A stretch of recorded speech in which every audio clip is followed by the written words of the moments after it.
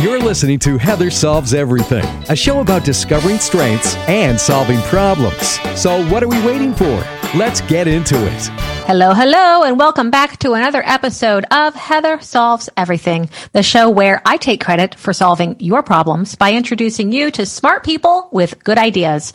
Only today isn't a regular episode. Today, I'm the smart person with a good idea. If this is your first time listening, welcome. I'm Heather, and I'm glad you're here.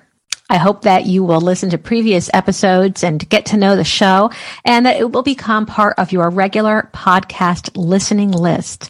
Usually, I'll be interviewing someone interesting about how we can all live in balance amongst the craziness of life, especially focusing on strategies for recovering perfectionists like me. And other times, like today, it's just me coming at you with my own coaching hat on. Today, I'm here to talk about saying thank you to yourself for all the times that you screwed up. So, let's get into it.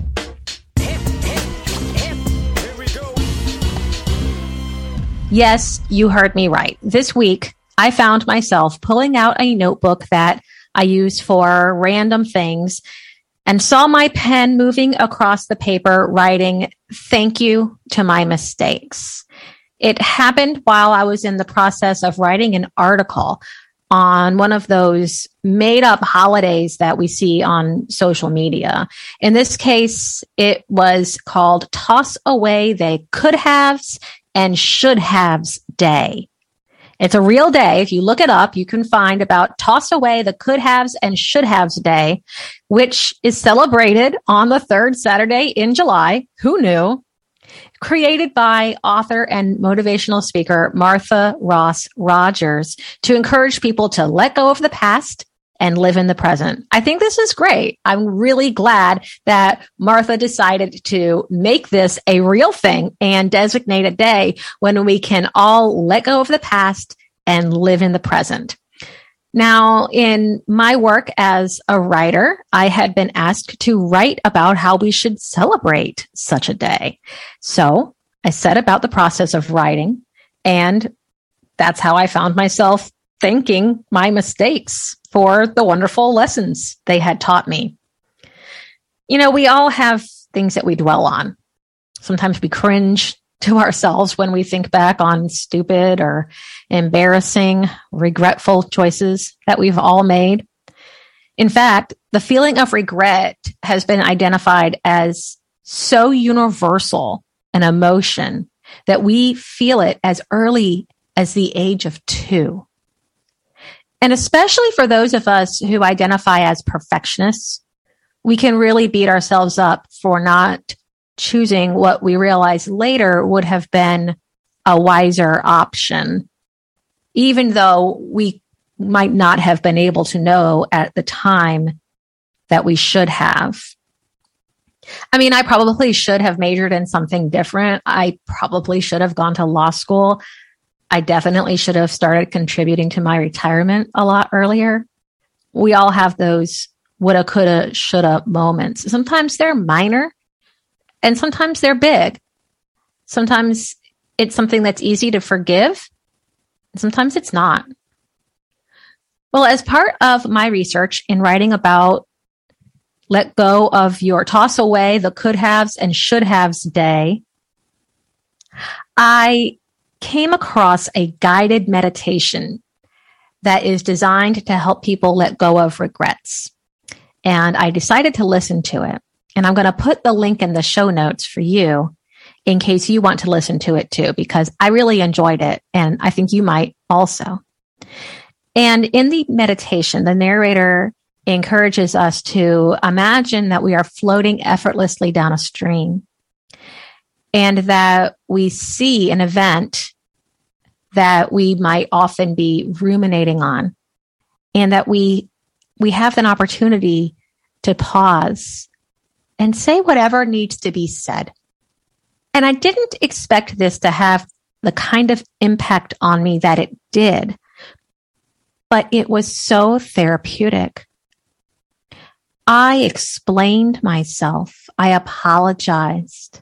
I made peace. I gained clarity. And by the time the meditation was over, I felt really, really calm and peaceful.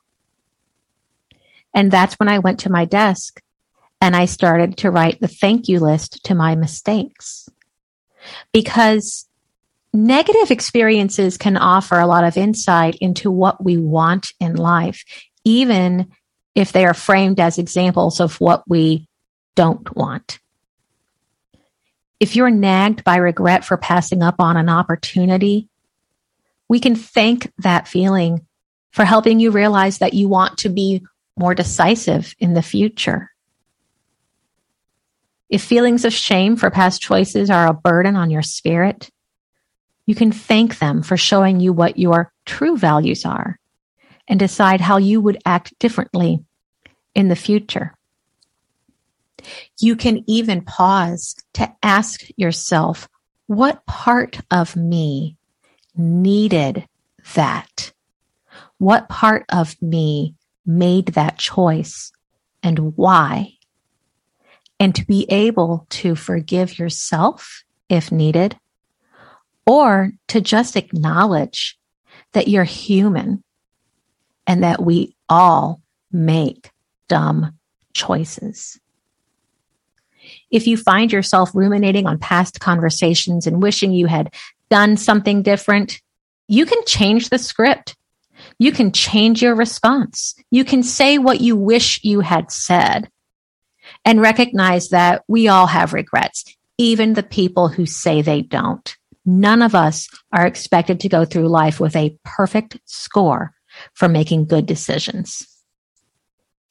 I learned in my research that in a study on social, cognitive, and affective neuroscience, it was found that repeating positive affirmations about future choices can help boost our confidence and improve our stress management. And what that means is we can develop an internal self-talk that helps us to be able to press pause on distracting thoughts of things that we might regret from the past or mistakes that we made, things that we wish were different. And we can instead share a mantra that helps us stay in the present moment, helps us to be able to look forward. Something like, I am living in the present where I make positive choices, or I am always learning and growing as a person. Whatever resonates to you can be a little reminder that we're all doing our best.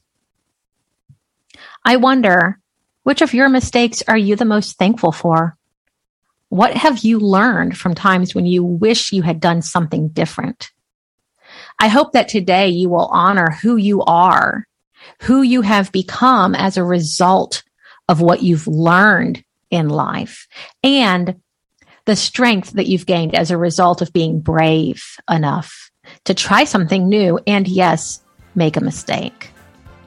And then thank those experiences, set them free, and make space in your heart for new decisions and choices in the future.